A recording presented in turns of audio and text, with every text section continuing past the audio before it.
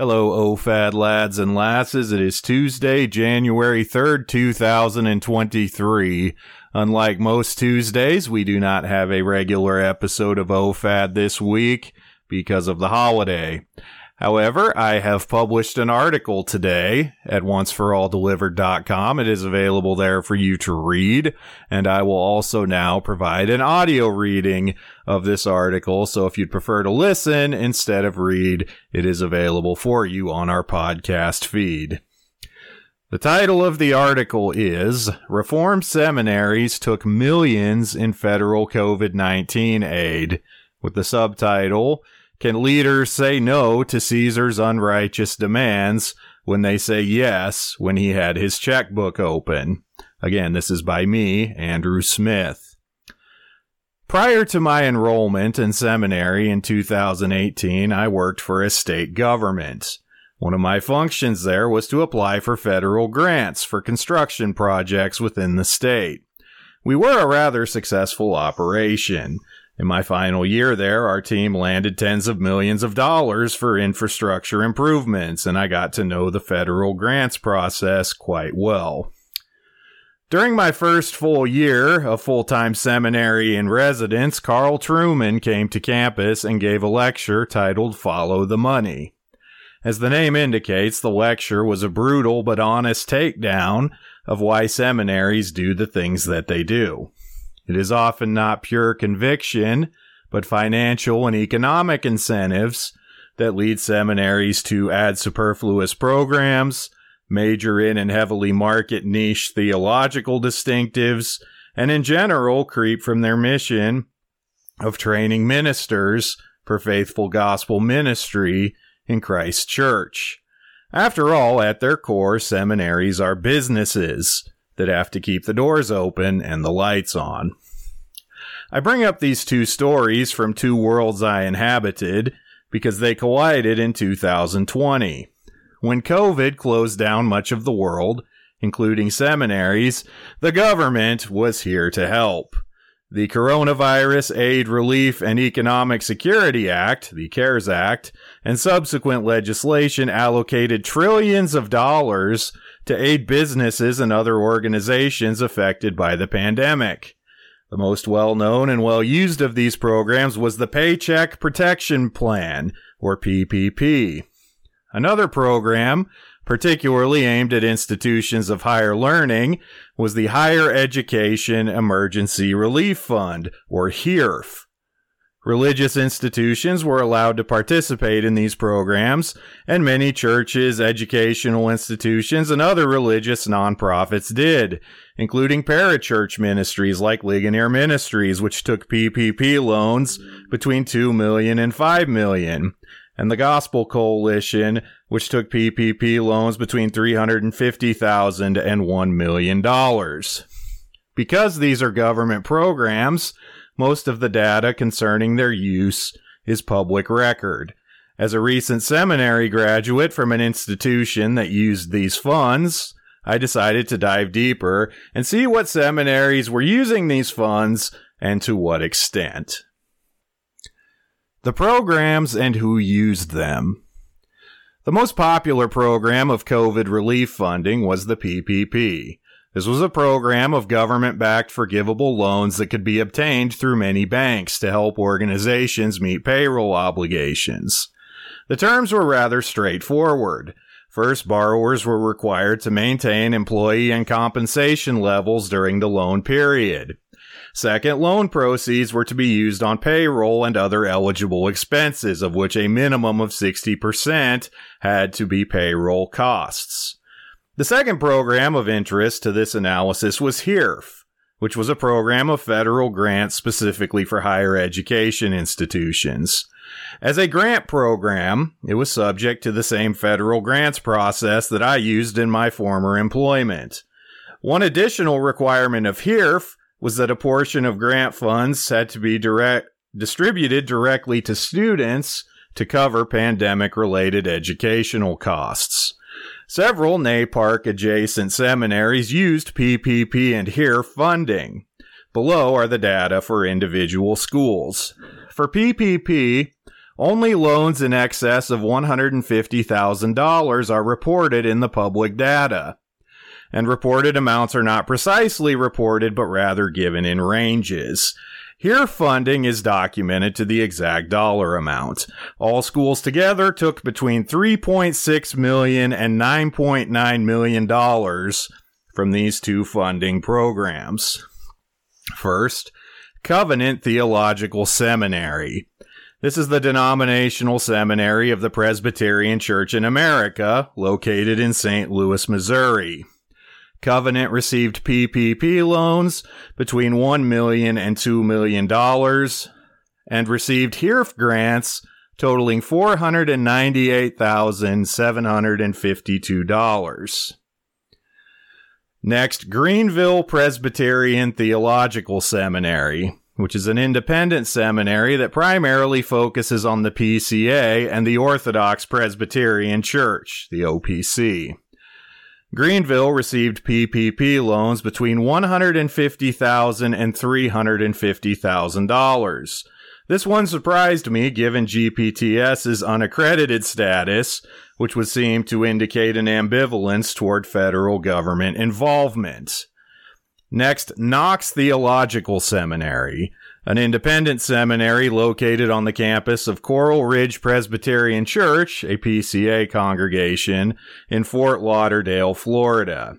Knox received PPP loans between $150,000 and $350,000. Next, Puritan Reformed Theological Seminary, the denominational seminary of the Heritage and Free Reformed churches located in Grand Rapids, Michigan. It also supplies ministers to several other denominations. Puritan received PPP loans between $350,000 and $1 million.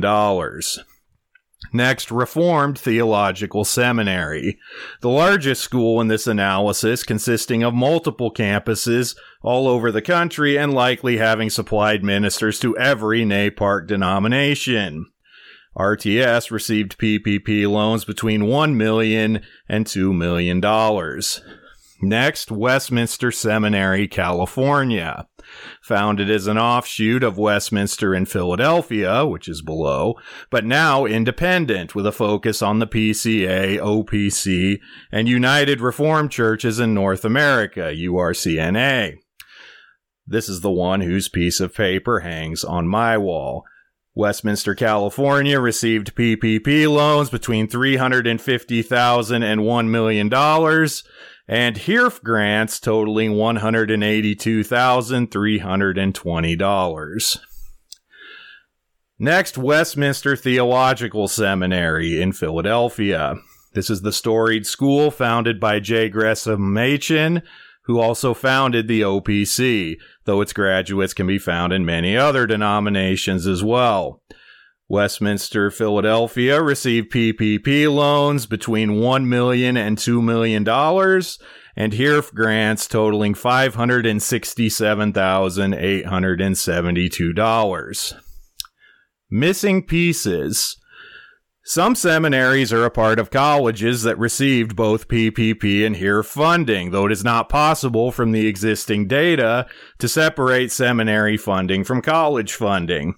This applies to Erskine College and Seminary, the denominational school of the Associate Reformed Presbyterian Church, and Calvin University and its seminary, the denominational school of the Christian Reformed Church, a non-NAPARC denomination, but still notable as many current NAPARC pastors attended there.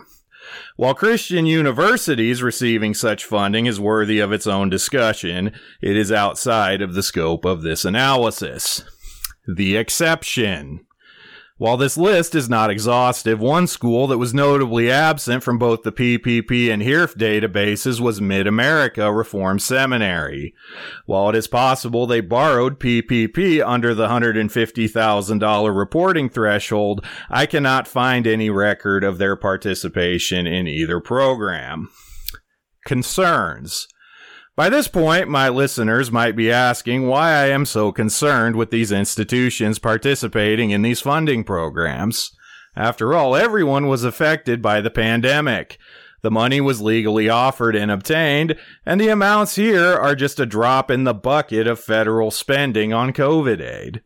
Some might even argue that it is better for this money to go to seminaries and other religious institutions than their secular counterparts, or that such institutions taking this money is at least value neutral. So what is the problem? One thing I learned during my own government work is that there is no such thing as free government money. While we can talk about elections and constitutional ideals and such, the cynical truth is that perhaps the greatest way the government, and particularly the administrative state, exercises leverage over institutions and individuals is through its power of the purse. That is, controlling who receives government funding and the terms under which that funding is given. Put simply, government money always comes with governmental control.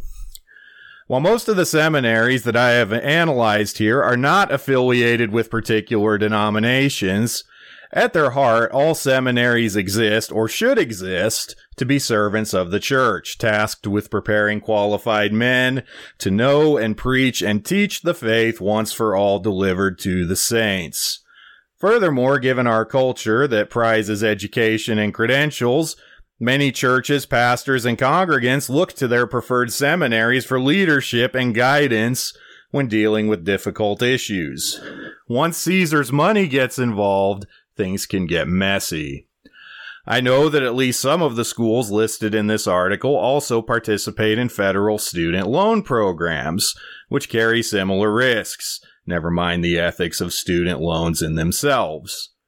What happens when Caesar decides he does not like what the faith once for all delivered has to say about things like women in church office, abortion, LGBT issues, and other matters of biblical teaching that become political hot buttons? Does a school maintain proper moral authority and objectivity to say no to Caesar in these cases when it already said yes when Caesar had his checkbook out? Furthermore, are schools developing an unwise dependency on government funding that will not be easily severed if such encroachments from the government come? Even COVID aid programs show at least the potential for such encroachments. As funding programs go, the strings attached to PPP were relatively benign. Essentially, the only major catch was that the funds had to be used for payroll and related expenses.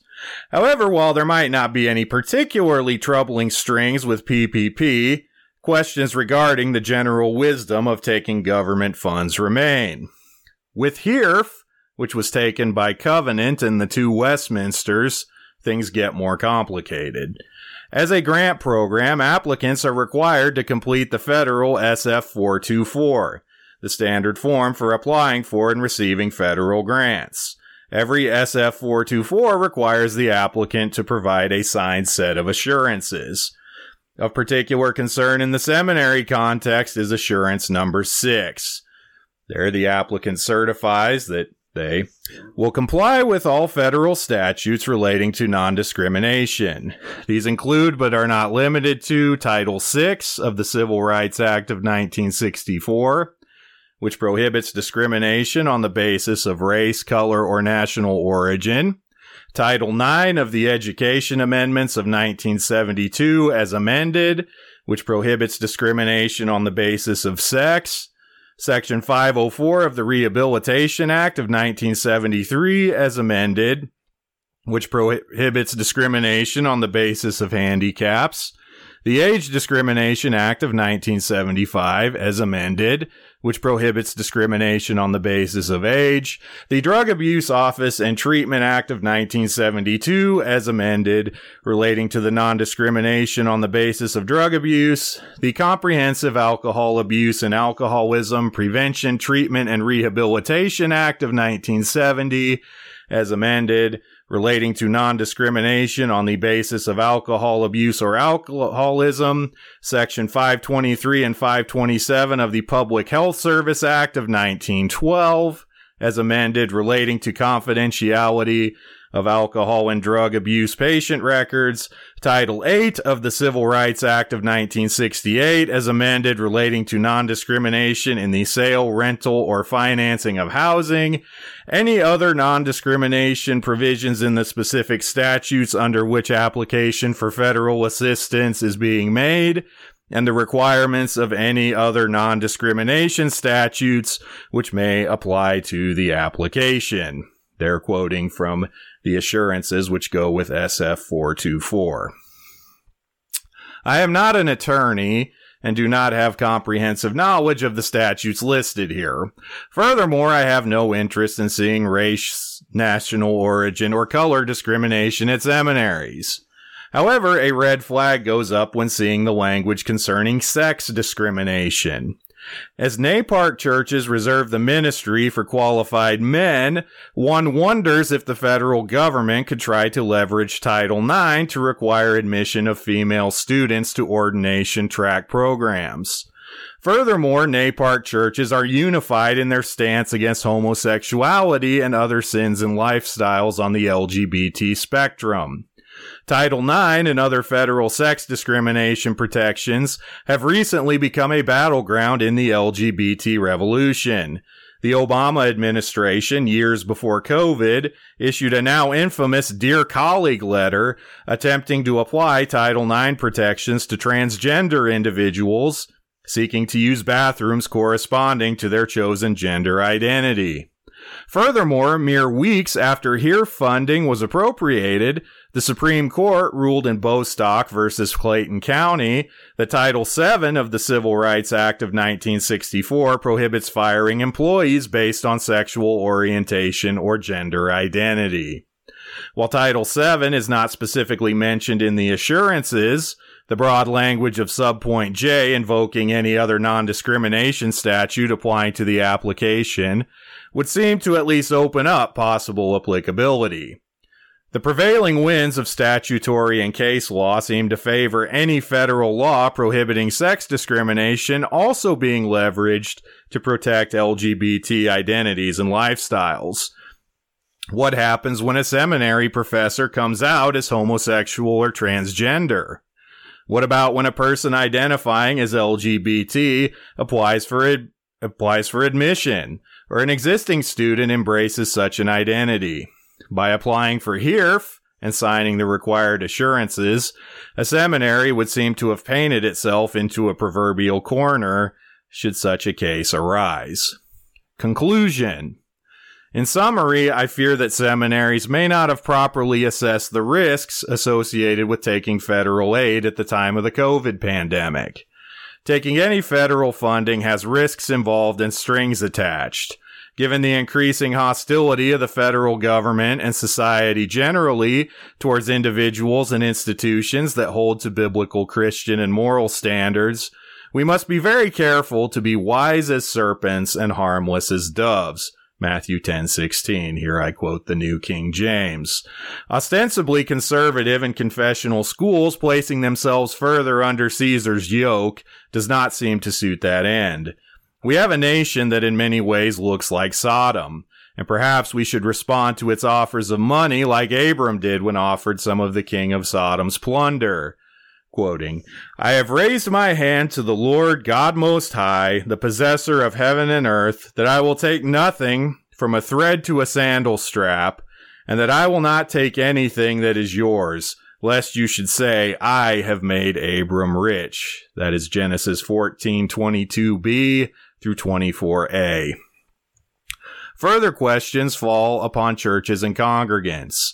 Should we be trusting of institutions that have agreed to the terms of programs like this? Would signing the grant assurances on behalf of a seminary be an act of compromise? Do we need to more carefully monitor the health and governance of such institutions to make sure that they are properly positioned to continue to provide faithful ministers to our churches? Do seminaries feel compelled to seek funding sources like this because individuals and churches may not be doing enough to support them, especially during times of hardship? Who gets the glory when it is the government and not God's people sweeping in to rescue our seminaries in a downturn? Are we taking the king of Sodom's wealth so that he might say he made us rich? Did being on Caesar's payroll for a season hinder any of these institutions' leaders from speaking with courage, conviction, and clarity when Christian worship and liberty were threatened by other government measures during the pandemic?